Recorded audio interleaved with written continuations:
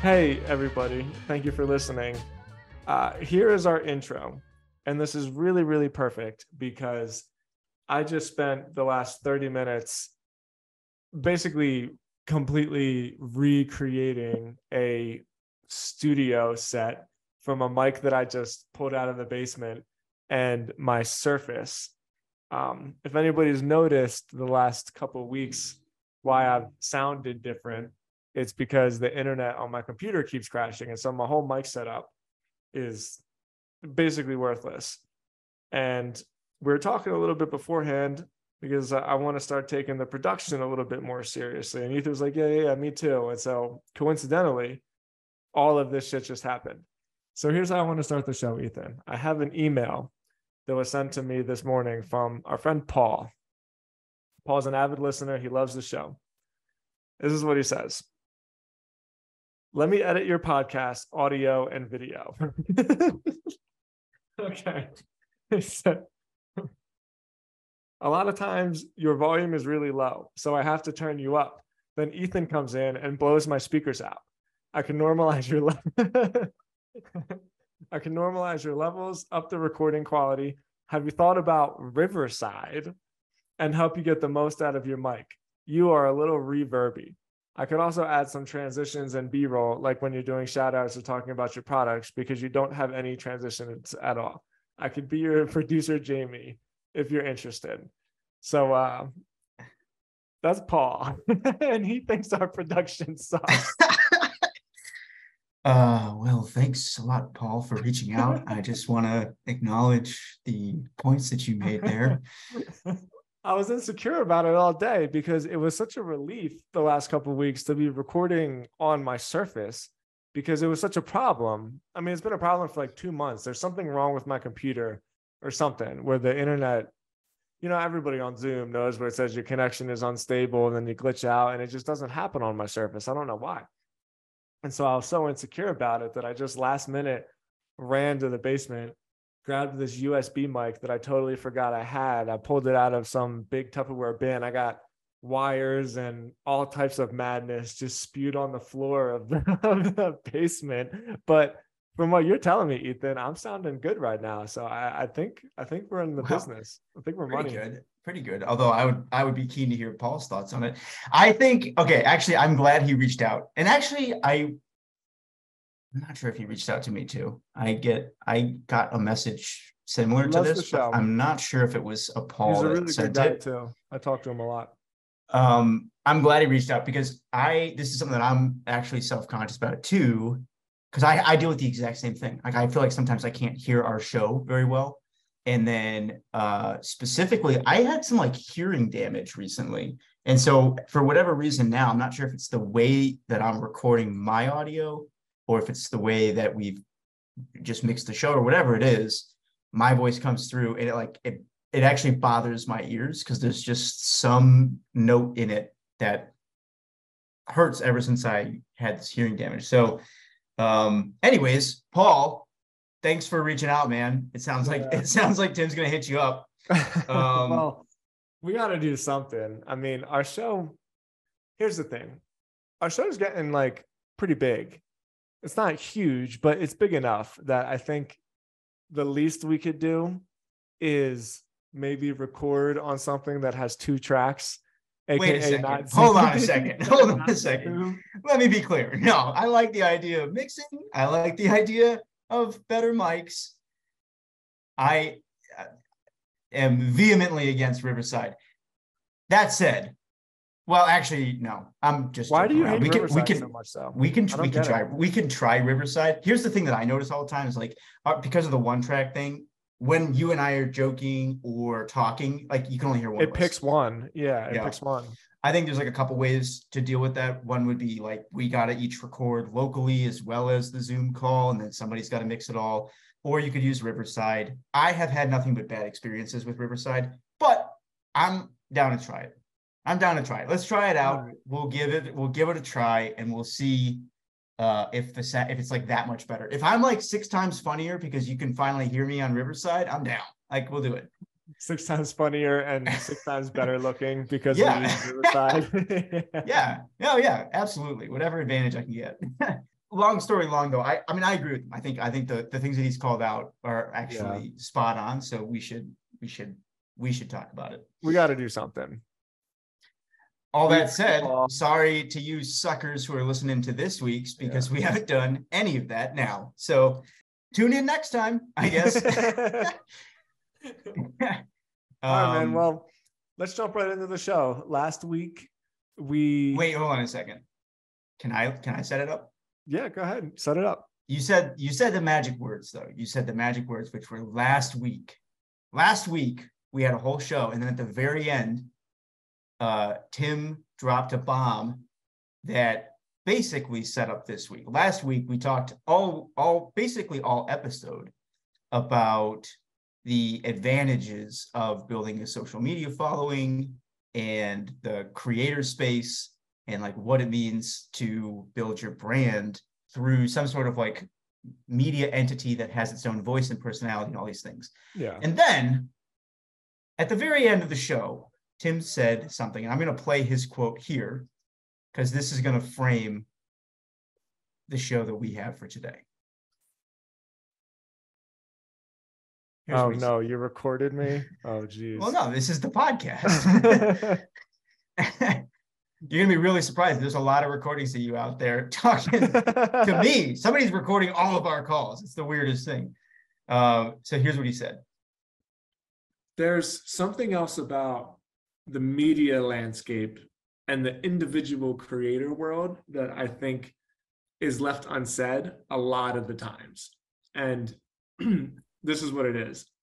The majority of like multimillionaires that I know do not give a shit about Twitter. They do not care. It's a huge waste of time. If you actually want to build a business, and this is true for me as well, absolutely true for me, the vast majority of the revenue that comes in through Stasi is not through media. You know, I'm toying around with this idea because we're big enough now that we're starting to think like, okay, how do we expand? How do we expand? But if you want to build a business, and this is my Gary Vee thing, really. This is why I say I have a love-hate relationship with him, because I think the stuff that he says is true, but I think it's just bad advice. If you want to build a business, the last thing you should do is be posting fucking pictures on Instagram. You should be meeting people and shaking hands and sitting at the table with people and talking to people and going to conferences and going to your local chamber of commerce and actually like sitting down and making business relationships, because that really, like, real money is made on conference tables. Hearing it back now, I like double down on it. Yeah. Oh, really? Definitely. All right. So for the listeners, he said that, and like I said, he said it the last minute of the podcast. And what we basically said was, this could be a whole episode in and of itself.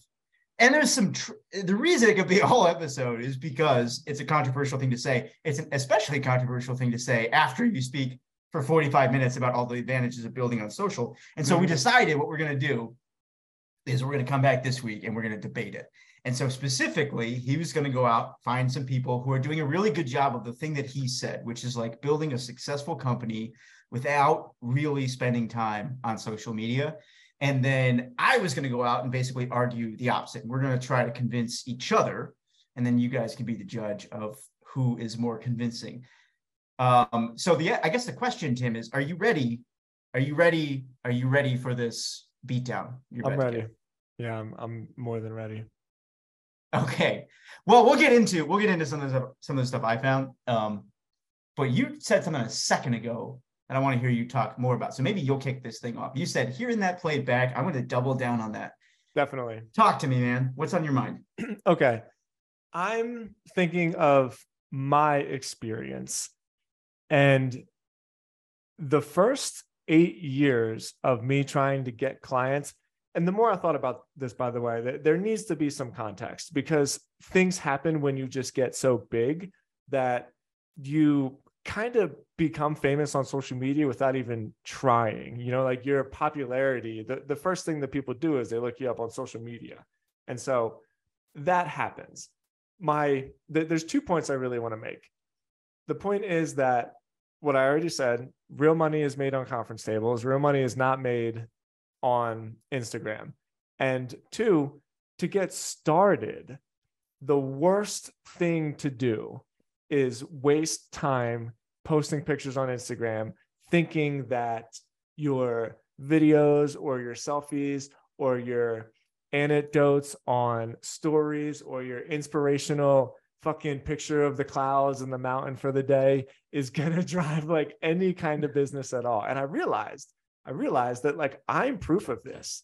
Since I've been having so much success on Twitter and LinkedIn, which is true, by the way, is definitely true in comparison to my agency business, which I've done no social media. It's still like very, very, very small, but I am having success there.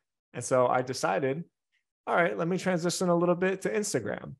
And I've basically invested about $1,000 a month for, let's call it 9 months now, into Instagram, and nothing, not a single thing, not one, to the point where I don't even think about it anymore. I don't even remember that I like have an Instagram account, except for when I'm posting the videos on it. It's just because I don't have Instagram on my phone. And that's also why I don't do stories on Instagram, because you can only do stories on your phone. So I post it all from my computer, and it's completely irrelevant. So the biggest proof of concept that I have here is myself, where nothing. It's probably like negative $9,000 in value in Instagram. And so like, why would anybody start a business, whether you're a freelancer or a photographer or an accountant? Like, why would anybody go to Instagram and think, yeah, I need to spread my brand, I need to get awareness, as if that's the best place to start? It's the dumbest thing that you could possibly do. I am laughing over here because I realized in the lead up to this that what's really interesting about this debate is that you and I are basically on the opposite side of what we actually do, right? So between the two of us, you are much more active on social media than I am. And I think that's helped to inform your opinion here. But at the end of the day, like if we were both to just give advice on our sides of the debate and then walk away from here, and people were to observe what we actually did, I would give a bunch of advice about like, oh, you should definitely be on social. And then people are gonna be like, but Ethan hasn't posted in like a month. And then you're gonna say social is the worst. And people can find whatever, 50 like Twitter threads that you've posted over the last couple of weeks. So I thought that was kind of funny. It is funny. I'm curious as we go on if any of your thoughts about this have changed because, or like if even just pondering this from the opposite perspective of where you normally stand has given you any new thoughts or insights. Well, it sounds like one of them is that the value isn't as clear as it might feel initially. Sort of. And there is a really clear distinction that I think is important to make.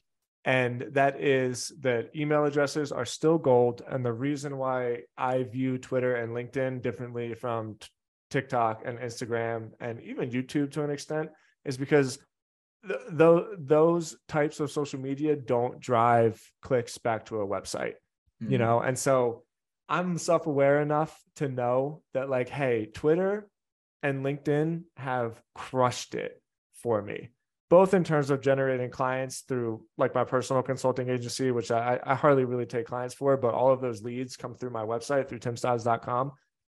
It's like 15 days into my automation, you know? And then not to mention, I built a whole entire newsletter business off of it. And so it is like a little bit hypocritical talking about both out of both sides of my mouth, you know, but LinkedIn and Twitter are different just because they appeal to the writer and writers sign up for emails. Whereas the other ones appeal to like vanity and short attention spans and that kind of thing. And so I do feel like I need to make that caveat, but for the rest of the debate, I'm still going to ball them into the same thing. And I think that's that'll help the debate, right? Because I felt similarly. I was like, well, why am I going to sit here and defend marketing? That's that seems like a dumb thing to try to defend. I think we all agree that marketing is important. So here's what I did. I basically said, okay, well, I'm going to take as extreme of a stance on this as possible and then try to build a case for it. So rather than just saying like, yeah, marketing's important or it's not important, here's my stance. I'm going to say that social media engagement is the most valuable thing that you could be doing as a business owner, and that you shouldn't be doing anything else. You should actually be setting your company up so that you can focus exclusively on social media engagement. And I'm going to prove this to you, Tim. I'm going to prove this to you. Okay, so the extreme stances are clear. Everybody understands we are taking the extreme sides of the spectrum. Yeah. You're going to try and convince me to get rid of all my social accounts. I'm going to convince you that you should outsource everything in your company so that the only thing you're doing is social media posting.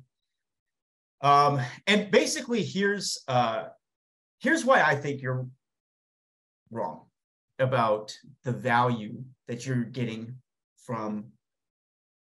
Actually, let me add one more note too. You've made an important caveat a few times, which is that like the value of social media changes depending on how established you are, especially on those platforms. Like if you have no following and no product and no revenue and no traction, it doesn't seem like it makes a lot of sense to be publishing kind of out into the ether, right?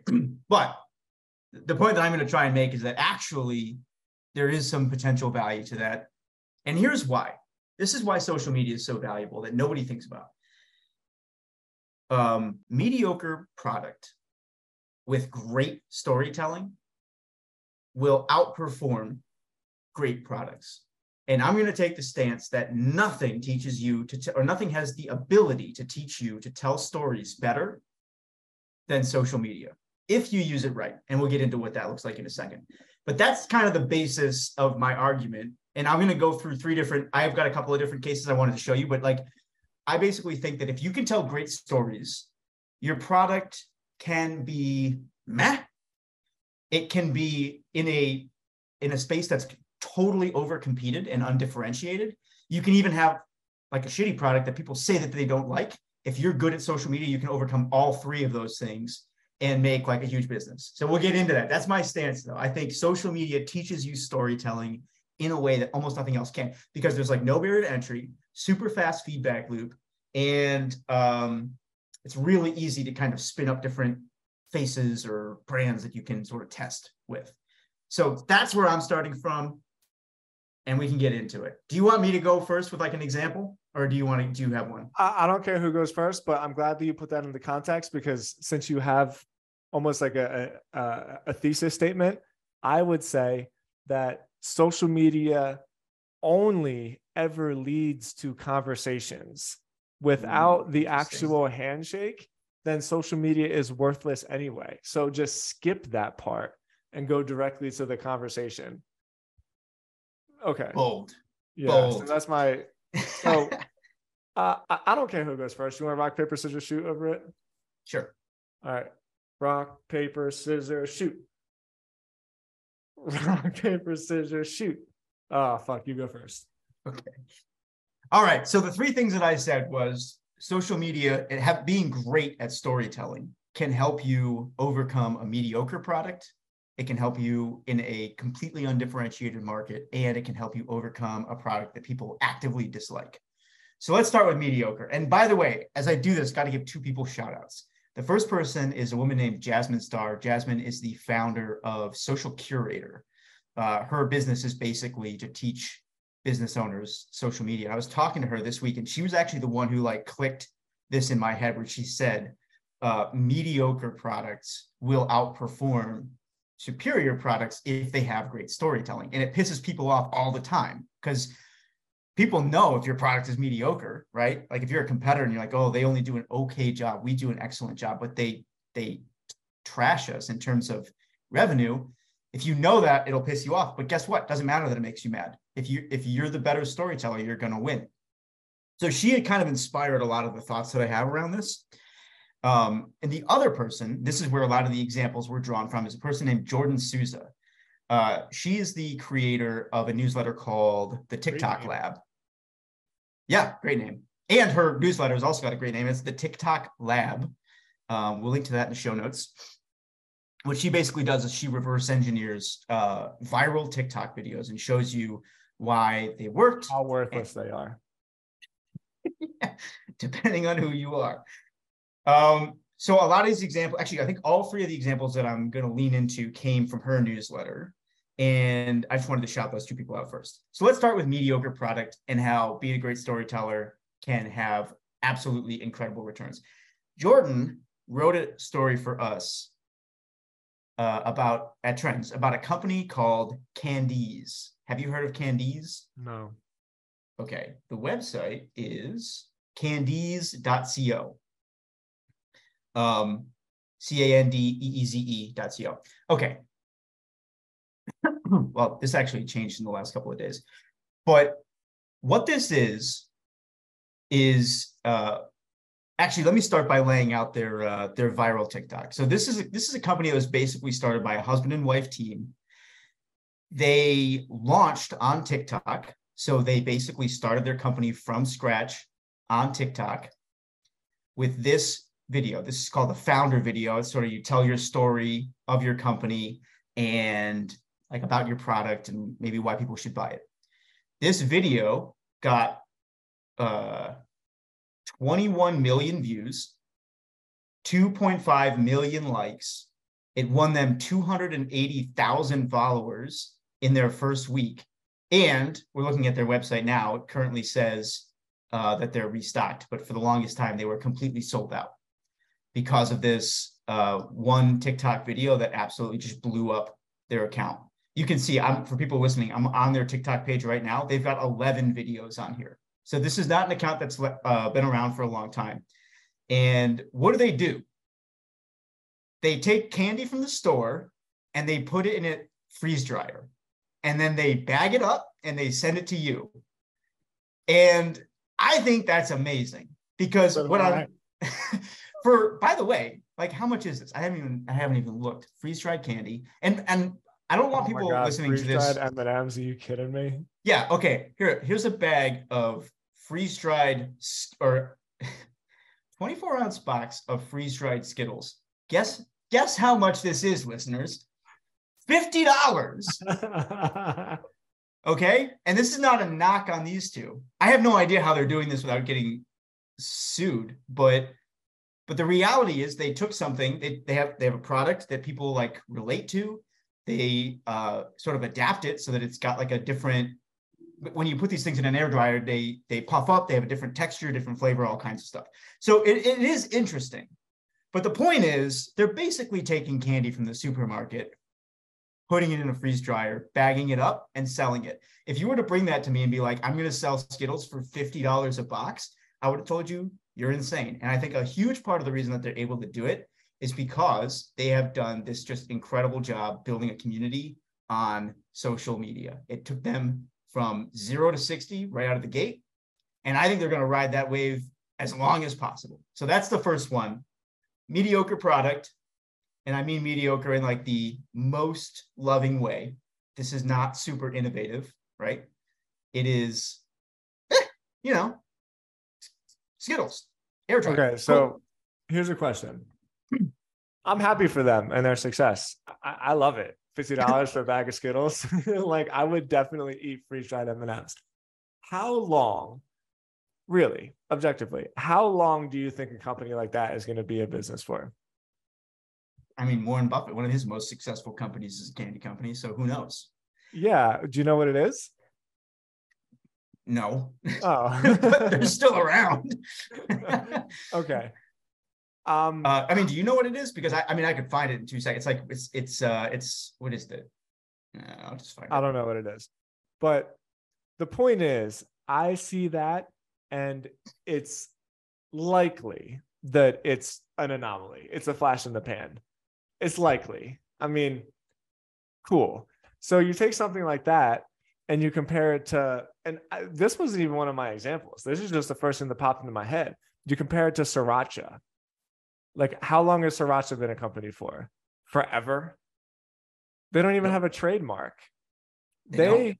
No, their product is so much better than everybody else's that they literally say, you can call your stuff Sriracha. I'm not even going to trademark it because you're so inferior to us. Do you think Sriracha built their business on social media, or do you think that he just made the best chili sauce that there's ever been? It's a good question. I'm trying to find when they were, let's see. Sriracha is a type of hot sauce. Use, origin, variations. Yeah, the founder never even patented it. That's wild. Wow. Okay. All right. I think we do have to dig in deeper on the assumption that this is a flash in the pan. I hear what you're saying in terms of like, look, huge tidal wave of interest around this thing. How long is it going to last? Here's the thing, though. And this is my counter to that. Their audience is not small. Like the flash in the pan stuck. They've got 420,000 followers on their business account now. I don't know what the conversion rate on that is, but I would imagine that it doesn't have to be more than like 1% to continue to run the business as a couple. You know, like that could easily be a lifestyle business. I think they've got the foothold, is what I'm saying. I don't think it has to go much further than that. Now, there's a lot that can kill a business. Social media might not be the only. Wait, actually, no. My position is that social media is the most important thing. So I'm going to say you're wrong. Not a flash in the pan, and they've built the audience big enough that they can now take it and parlay it into whatever they want. They could 420,000 followers. Think about how long that took somebody like Sahil Bloom to put together. That's like 2 years of work for him. And that would be very smart of them to do. Yeah, I think that's a great example. I really do. I think that's like a really, really good example. Now, here's the caveat. This is kind of how I started thinking about it too. Is like, okay, these guys went viral. And I think Jordan did a great job of breaking down why they went viral. So if people are interested in that, they can, I don't know, go sign up for Trends and you can read the piece. But what she said was that there's a couple elements of storytelling that really made this stand out. It's not really about the freeze-dried candy at all. You and I could start freeze-dried candy tomorrow. We could put it on TikTok exactly the same way. And I don't think there's any guarantee that it would go viral in the same manner. And that's because the virality is not really linked to the product. It's linked to the storytelling. And if you understand storytelling, you can leverage this stuff. And if you don't, you could just be wasting your time. Mm-hmm. So this is like where some of the rules that I started to think about this for myself came from, where I was like, it's not enough to just participate on social media. You need to be trying to improve measurably. What do we talk about sometimes? It's like the difference between work and actively focused on getting better at something. What is that called? Malcolm Gladwell talks about this, right? Somebody does. Anyways, there are specific, you can't just post into the ether. You have to be focused on trying to do something specific, trying to improve your storytelling abilities. And I think there are a couple components that go into that. One is studying the craft of storytelling in general. That's where newsletters like Jordan's are cool because she'll break down and say, oh, here are the elements that they used in this story that people really relate to well. Like the fact that they're a recently married couple, people usually root for that. The fact that they just started a business, people usually root for that. They did a really good job showing these things off. So you got to study people who are going to teach you how to relate, how to tell stories. But I think the other thing too is this concept of copy work that we've talked about before, which is like focused practice on replicating past work that has driven big results. Because you need to get the reps in trying to create something that has proven to be successful before, right? Like copying people who've come before you until you start to understand and like integrate enough of it into your own bones to start telling your own stories. I don't think just posting out into the social media in like a random way is going to do much for anybody. But if you sit down with that sort of focus on, I'm going to learn how to be the best storyteller in my industry on this platform, I think there's enormous potential there. And if you're selling sriracha sauce, it sounds like there's an opportunity to go own TikTok. All right. So what do you got? Give me somebody. You said sriracha is actually a pretty good one. I do like that as an argument, but you said in our text this morning that you thought of a couple other ones off the top of your head that were going to like absolutely trounce this concept. Yeah. And all I did was think of Fortune 500 companies. Like, All I this, did this was is the point I'm Google trying to make. who's It's not actually that making social money. media is, I don't even want to say good or bad. It's not that.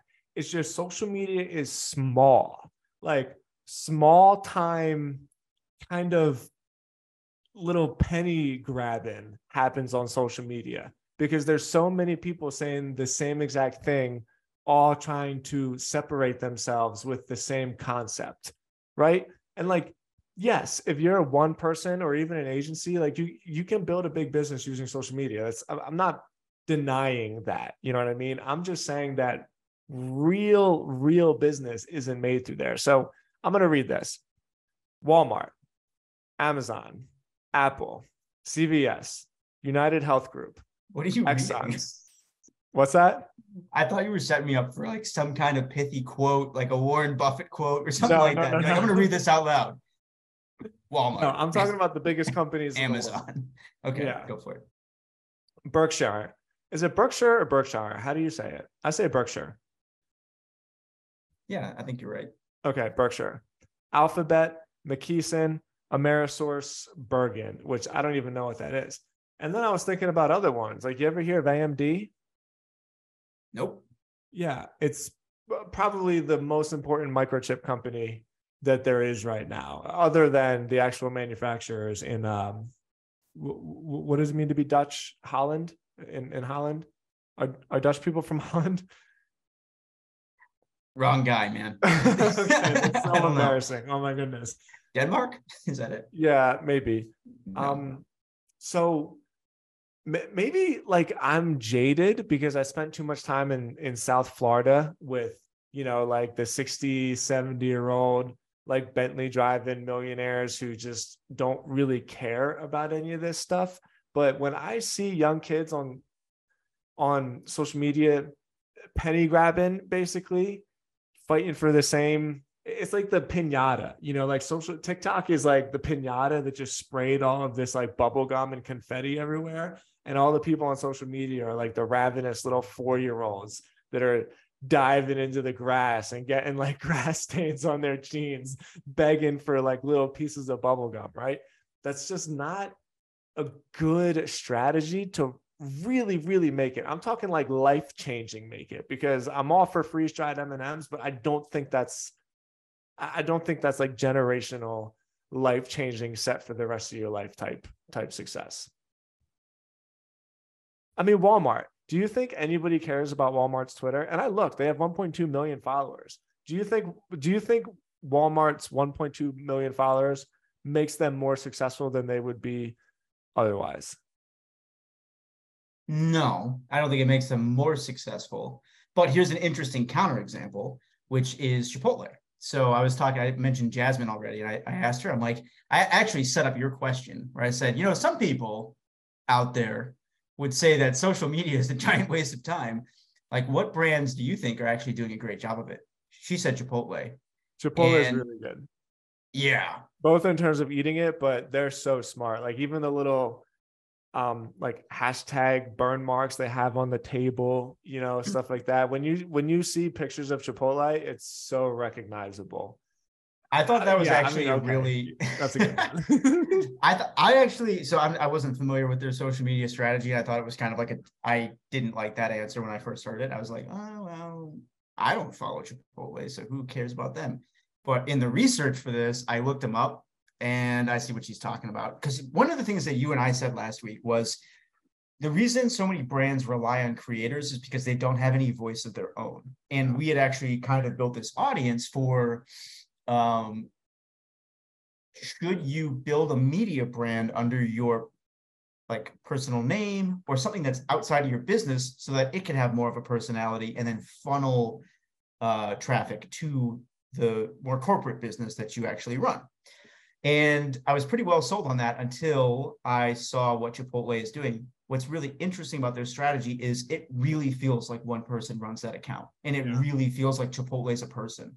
And I just know enough about companies that size to know that there has to be a whole team dedicated to that, and like millions of dollars in spend per year or something like that. I mean, that would be my guess. I haven't read any of their, like, that they're publicly traded, right? I haven't read any of their annual reports, but the point is, they really are doing a great job of the thing that you and I basically said companies just can't really do. So I thought that was an interesting example. But I will grant you your point about generational wealth.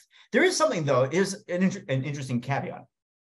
I'm not sure social media has been around long enough for us to have our first generationally wealthy person off of it. I don't know. Can you think of anyone who's like, has anybody made a, I guess maybe the Kardashians. Yeah, that is really interesting. Conor McGregor, the Paul brothers, definitely the Kardashians. I mean, good God. Their whole thing was like, yeah. Yeah. And then you see somebody like Kanye, who I actually don't know anything about his financial situation, but everybody would lead you to believe at least that it's gone away. No longer a billionaire, no longer has the deals. So kind of like a social media could build you up, but potentially also tear you down in a way that, like, you know, Walmart, that family ain't never going to lose that money. They've been facing human rights, like lawsuits for years, and they're still rich as hell. My favorite was when Amazon was getting so big that Walmart started becoming like the good guy, you know, and people were saying like, no, support local, shop at Walmart. If you don't, then Amazon is going to like become our overlord. Like, what is happening? There's something else I want to dig into that you said too, about how social media feels like everybody clamoring for attention. It's interesting that you go there. I think you're right, but I also think that people who do that are missing the point. Like the best storytellers are not clamoring for attention. They play a different game, right? And it's just really rare that they play a different game, and that skill set is rare enough that I think they sort of operate in their own field. Or at least they have plenty of opportunity. Great storytellers on social media. They don't clamor for opportunity the same way as like 99.9% of the people on the platform. Okay, so I got another one. Well, let me finish. Can I just go ahead? Okay, now you go first. But what I want to come back to is this idea of people clamoring for attention, because I think there's a really important case study that I have here that addresses that. Yeah, and I agree. Maybe maybe I'm just like annoyed and kind of butthurt about all of it, where it makes me feel like doesn't anybody just care about doing good stuff anymore? You know what I mean? Like when I was a kid, everybody wanted to be an astronaut, and now everybody wants to be a YouTuber, and it scares me. And that's not me being like hyperbolic. That's true. The majority of the youth in America, at least, they aspire to be YouTubers, and oh man, that's horrifying. That's really horrifying. Nobody wants to build a company. So, okay. So here's a big distinction for me. I see social media as a tool to build a company. I think most people see social media as the ends itself. I see social media as a means to an end. Like, yeah, use social media, use it as a tool, use it as a way to invest in yourself. Don't be it. Don't make it the thing that you are and what you want to do. And so I think a good example of that, and this is a super, super dramatic example, like this is the top of the top, and I'm totally aware of that, but is BlackRock. Like, what do they got? $10 trillion in assets or something? And did they need any tweets to go viral? Like, no. They just needed to know the right people, shake the right hands, and eventually, I mean, geez, 10 trillion, that's got to be more than like most companies' GDPs, right? That's insane. Nobody thinks of BlackRock and thinks, oh my God, did you see that Instagram story that BlackRock posted the other day? Oh, I can't wait to show it to my cousin. You know, that doesn't happen. And so I think that's like, if I'm self-analyzing, that's something that just really, really bothers me, and it worries me. Yeah, well, I mean, this comes back to like the sort of interesting dichotomy in our positions versus our actions, because I feel the same way. I mean, I'm very skeptical of the negative sides, the downsides of attention. And despite that, like, I come here and do this podcast every single week, so I can't hate on it too much. But here's what I really agree with you on.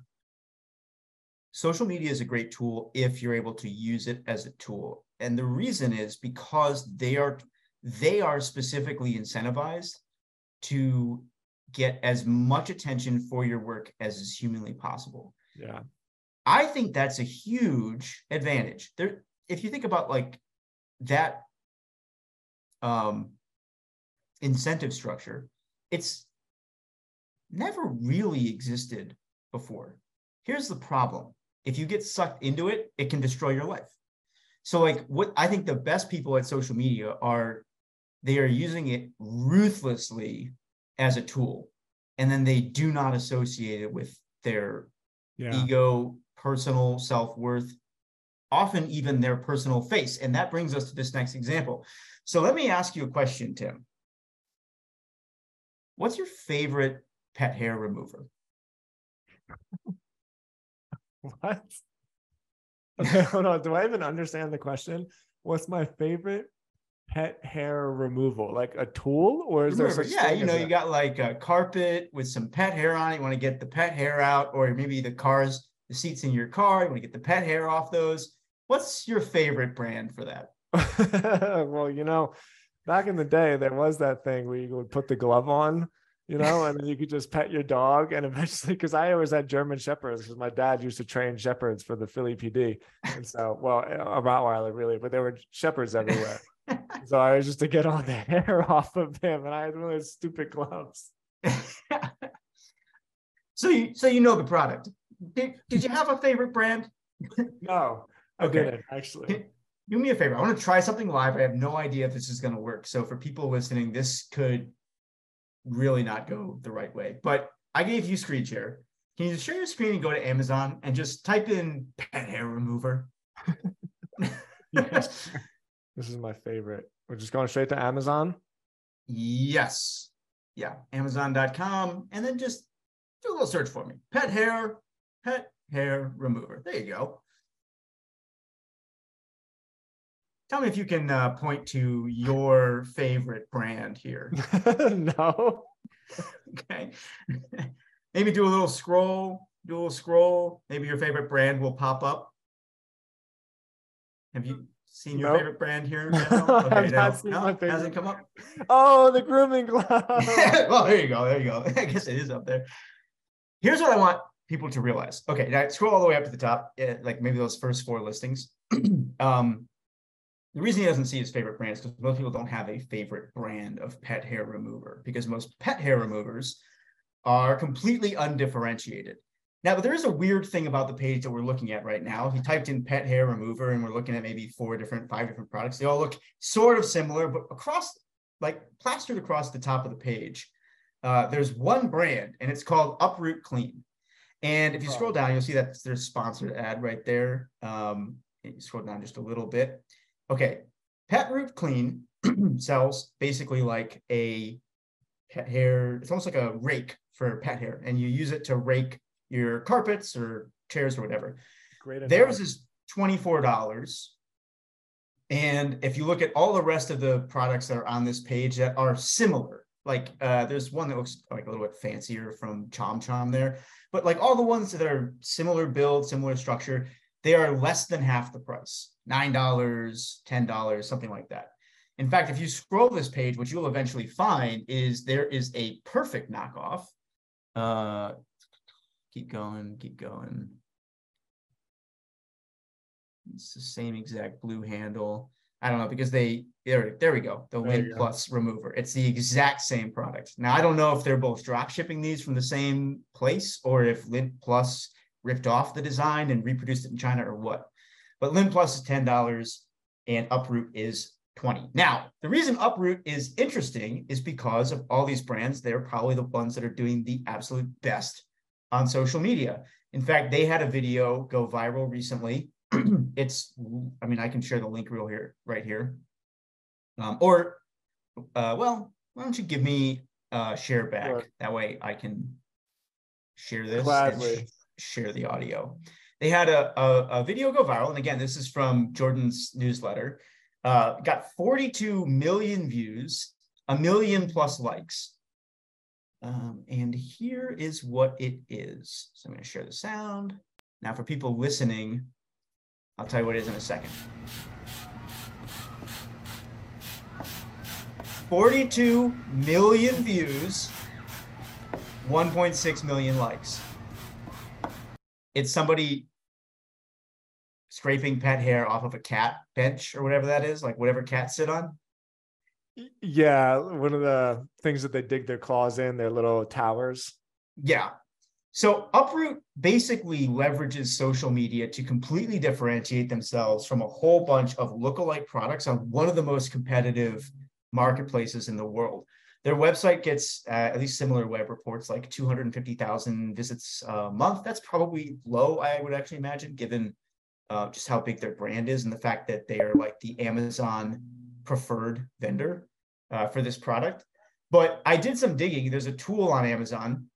There's a tool called Jungle Scout that actually allows you to see some pretty good estimates on how people, let's see. Well, actually, I don't even have to pull it up. There's a cool tool called Jungle Scout that will allow you to see how much certain brands are doing in sales. You saw the Pet Root, you saw the Lint Plus, you saw that Pet Root was more than twice the cost. Lint Plus is $10, Pet Root's $24. How much revenue do you think that the Lint Plus knockoff does in a month, if you had to guess?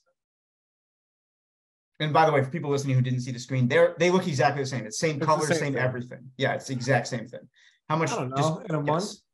Yeah. This is a ridiculously random guess. I'll say 50 grand. That's ambitious. No, Lint Plus does about $7,000 on theirs in a month. But 50 grand would be an undershot for Uproot. They do $681,000 a month on their exact same, twice the cost lint remover tool. Okay. And so let me just put a pin in this. I'll put a bow on all this stuff. Yes, social media can be a grab for attention, but so can all the other marketplaces, or all the other places people are trying to get money. I think well-used social media is going to set you apart, allow you to charge way more for the exact same product, and build the kind of loyalty that will outsell your cheaper competitors by like a factor of 10. Over to you, Tim. Very valid points. And there's nothing that I will disagree with there. I like to point out a few things.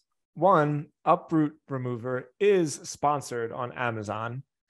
And I don't think that that has anything to do with their viral TikTok. I think that they are sponsored on Amazon. And so they're like promoting their product the hardest on Amazon. Two, how much of their revenue is through vendors? I bet if you had a way to do the math, you would discover that the conversion rates on their $40 million video are minuscule. Absolutely, absolutely minuscule.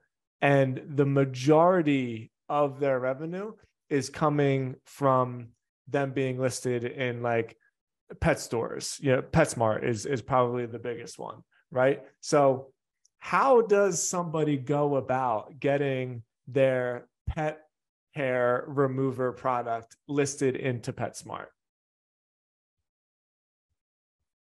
It's probably not social media. But maybe it is. It could be. And by the way, I'm totally speculating here.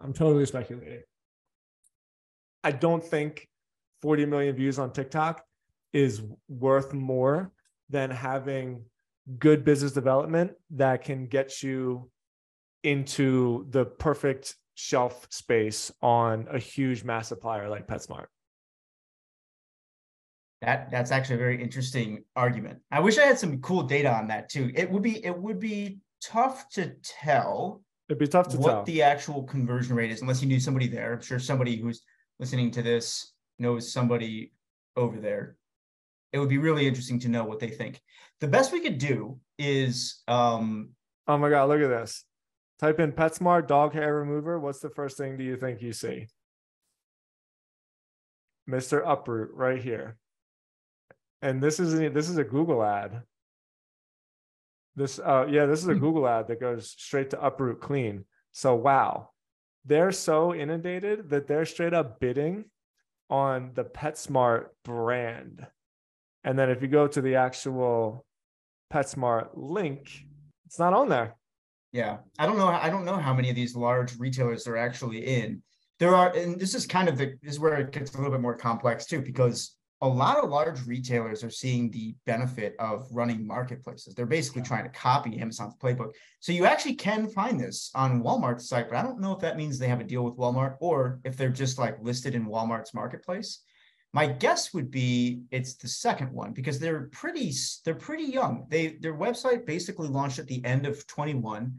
It doesn't take that long to scroll to the bottom of their TikTok feed. So they haven't been around more than like a year or so. In fact, you can look up, I did look up the filing for the LLC. This was the other interesting thing. It's very hard to figure out who's actually behind this company. It's not like publicly mentioned anywhere. And their social media is not a particular person who's like, I founded Uproot. Wow. It was really interesting is if you go to their TikTok thing, way back in time, they actually posted their very first video is like a product creation demo where you see the handle being molded out of thin air and then like the pieces come together. It's like an animation that they paid for. Then there's one or two videos of staff using the lint roller and just kind of like showing how it works. But then it's very clear that they quickly latched on to what works best for them, which is just like silent video of somebody cleaning and then cleaning a carpet.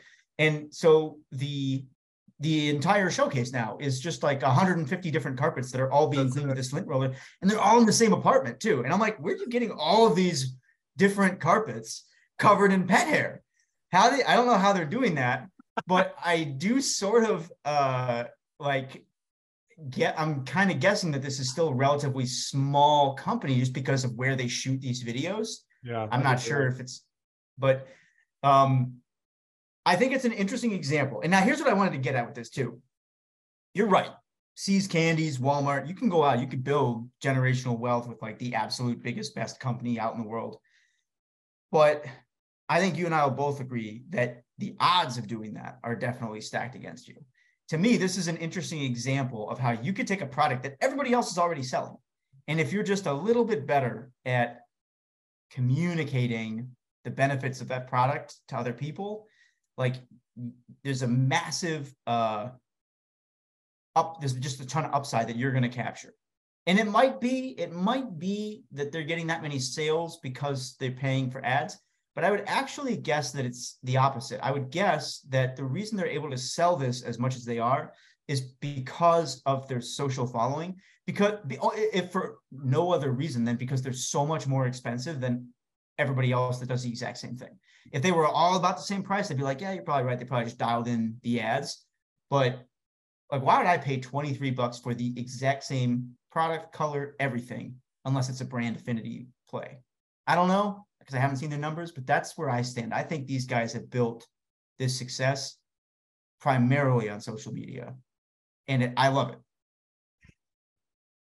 It's like those pictures of power washers where they just slide back and forth and they clean the sidewalk or whatever it is. It's like the same thing. That's a great example. And in fact, coming into this call, I was actually kind of like kicking myself because I'm like, I don't think I have any examples of service companies that are doing this well. Like, it's one thing to use a product, and I actually think there's a ton of people who do a really great job using their own product in their social media. Like Nick Bear is the one who comes to mind for me. Are you familiar with his stuff? Mm-hmm. He's like a fitness influencer. Right now, he's in the middle of a total body transformation for a bodybuilding competition. And so every week his team is publishing like a really well-produced video about how he's doing it. And for people who don't know him, he runs a supplement company. So in the course of those videos, like he's eating and he'll share which of his products he's using. That's one thing. What you did though, man, you just kind of flipped the script on this whole entire conversation because of what you just said. How so? maybe we just have to make a huge distinction between products and services. I can't think of any service companies that, I mean, other than Gary Vee, that really, really try to market themselves on social media.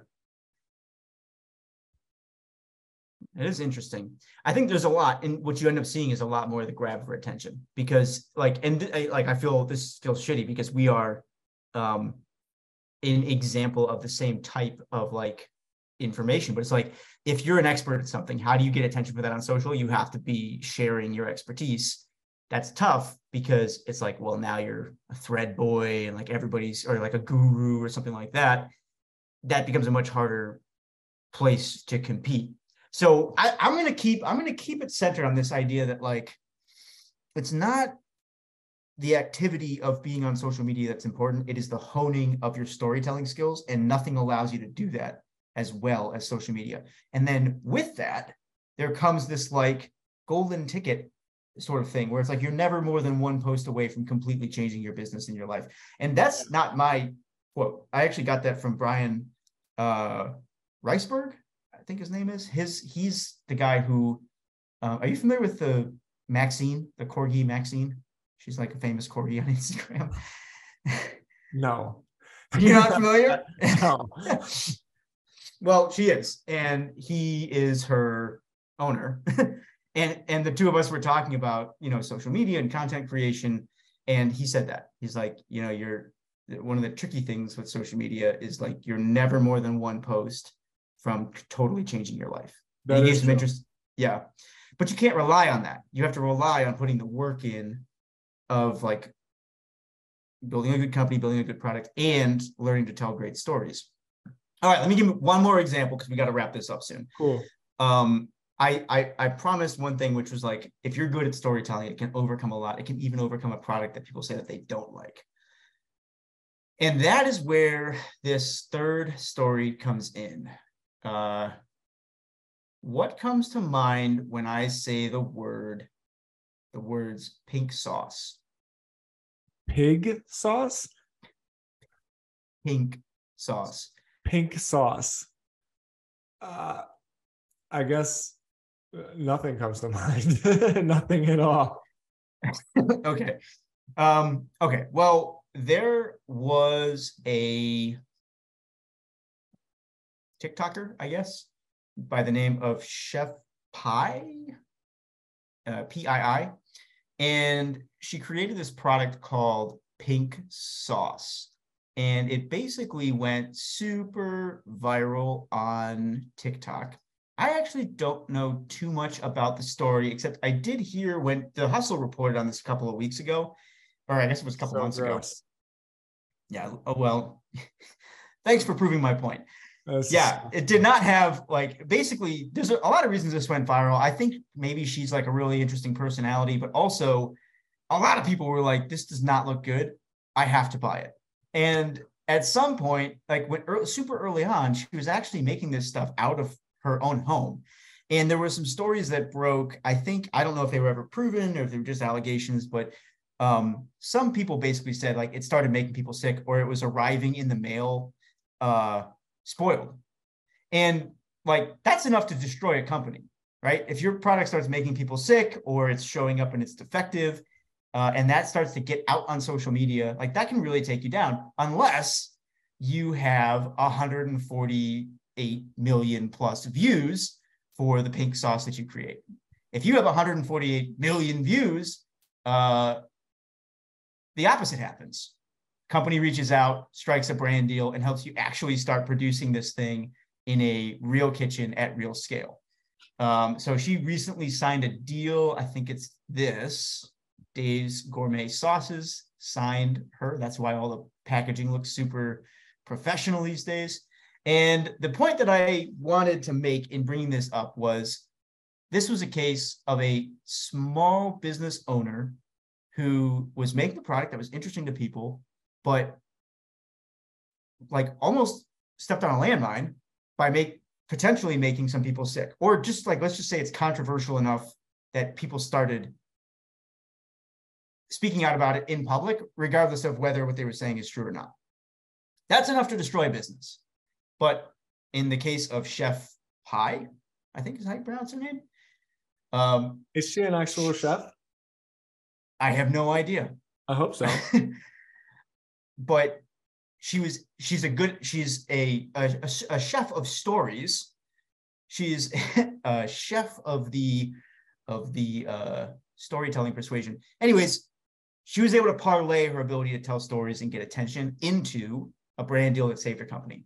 And I think there's something to be said there, because I don't think this would have played out the exact same way if she was just some unknown creator working at farmers markets. I think if that had happened, you never would have heard about it, first of all, and it probably would have been the end of the brand.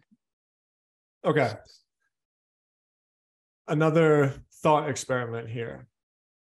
For every pink sauce, how many do you think there are that fail, as opposed to every kitchen company? I don't know what to call it. Let's just call it, people making honey in jars or jams or whatever, going to the farmer's market every weekend.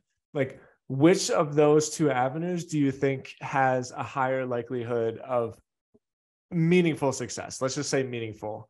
You can define that word in whatever you want. But which of those two distinctions, which would you rather do? If you were like, okay, I got Ethan's peanut butter, I got to sell this peanut butter. I can either bank on TikTok, or I can go to the local farmer's market every weekend for however long it takes. Like, which would you do? Well, Tim, I'm glad that you asked, because I didn't even think of this example.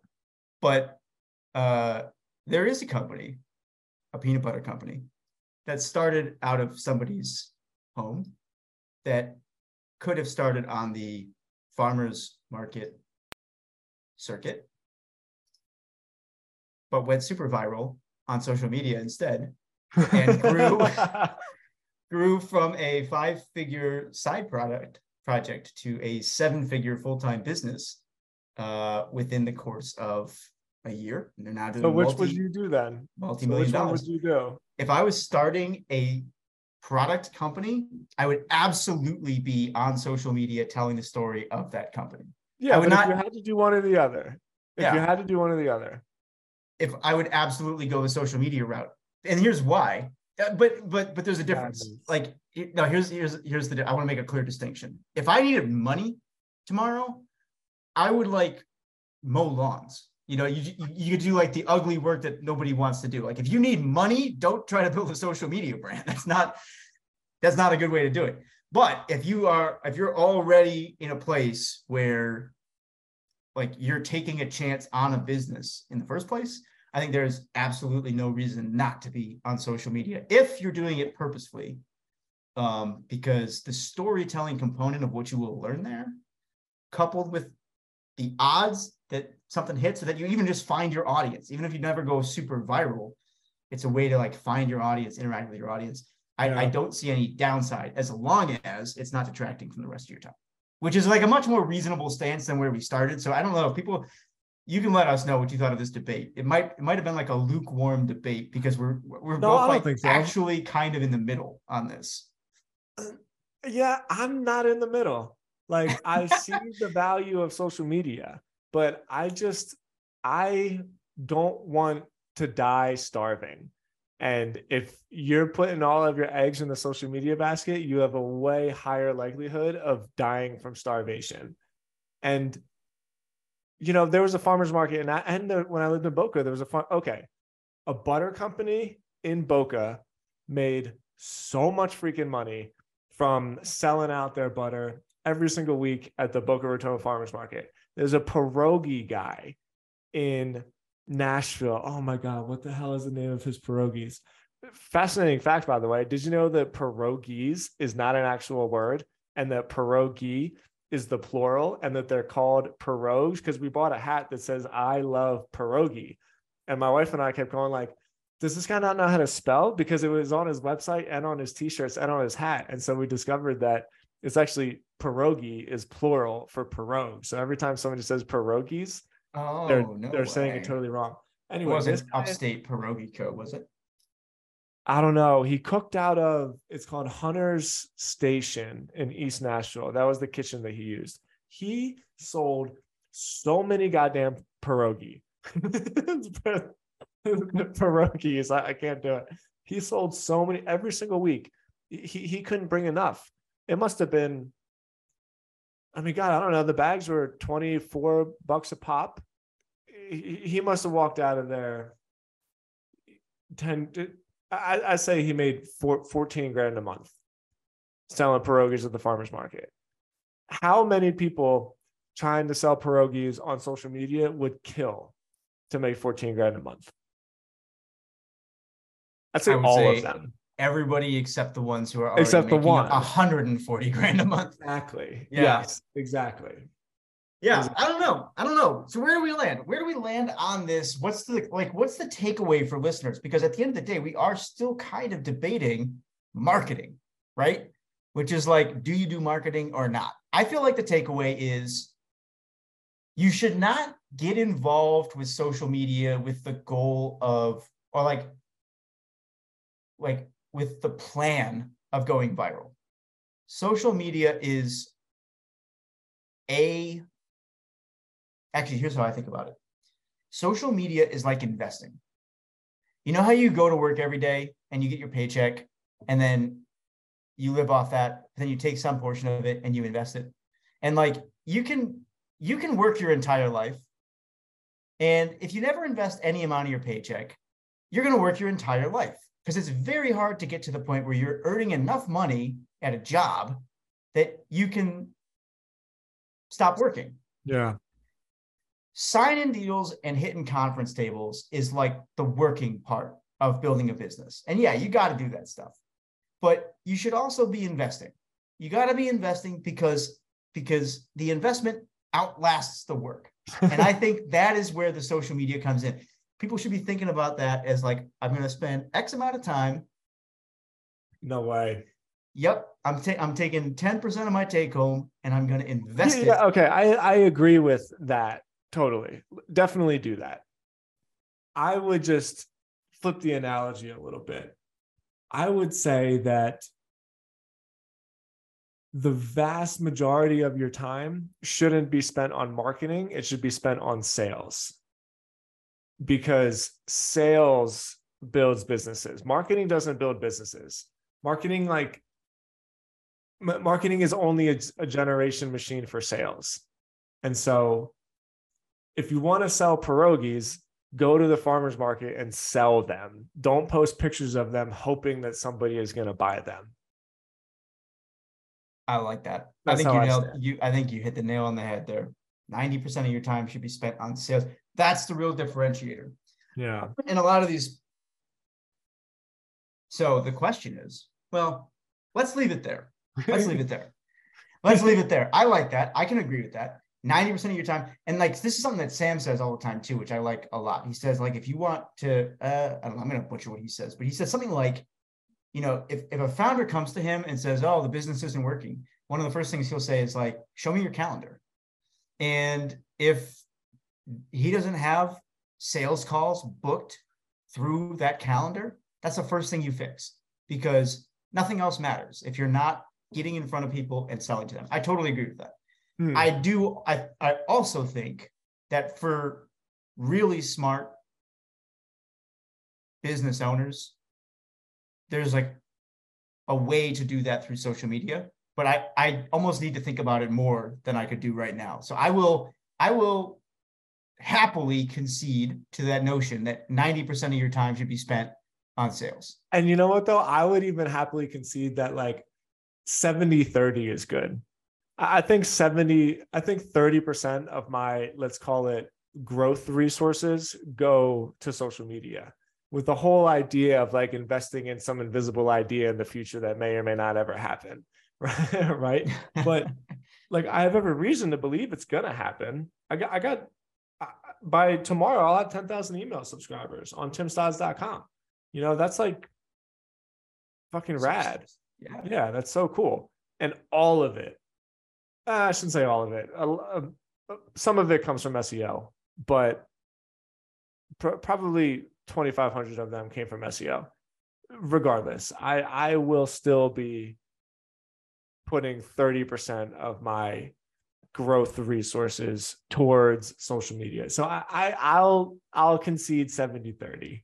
I think we found a middle ground. We're too agreeable, man. We're too agreeable. Yeah. This was a good combo though. I like the examples that we went through. This was fun to research for myself too. Like it was fun to kind of like dig into something and try and prove myself wrong. And like I said, the weird thing is I'll stand here and say all day long, you should be on social media, but people want to go follow me. You're not going to see much from me because I don't spend a lot of time on social media. And it's so funny too, because I'm always telling you that you should be more active. Because you should be so much more active. You could own this fucking newsletter space. Like you could totally own the whole thing. I don't know what you're doing. I don't have a way to convert it into cash. That's the big thing. It's like, I mean, it's great. It's great to kind of get the attention and stuff like that. And I know that I have something to say there, but I don't have a way to turn it into money. And I just I don't want to, what am I going to do? Spend more time working with people, So I don't know, until I figure that out. It's its own unique problem, which is like, what do you do when you can turn the attention on, but you don't have a way to convert it into cash? That's a whole different bag of worms. That's most people. I think it's the opposite almost. It's certainly not a problem that I've dealt with early, like at other points in my career. At other points in my career, I would have had like here's my consulting package and I can do X, Y, and Z. That's all lined up. But I never had the reach or the visibility. And now it's flipped where it's like, I have the visibility and that's great, but I've just got too many other things going on to execute on on turning any of that into money right now.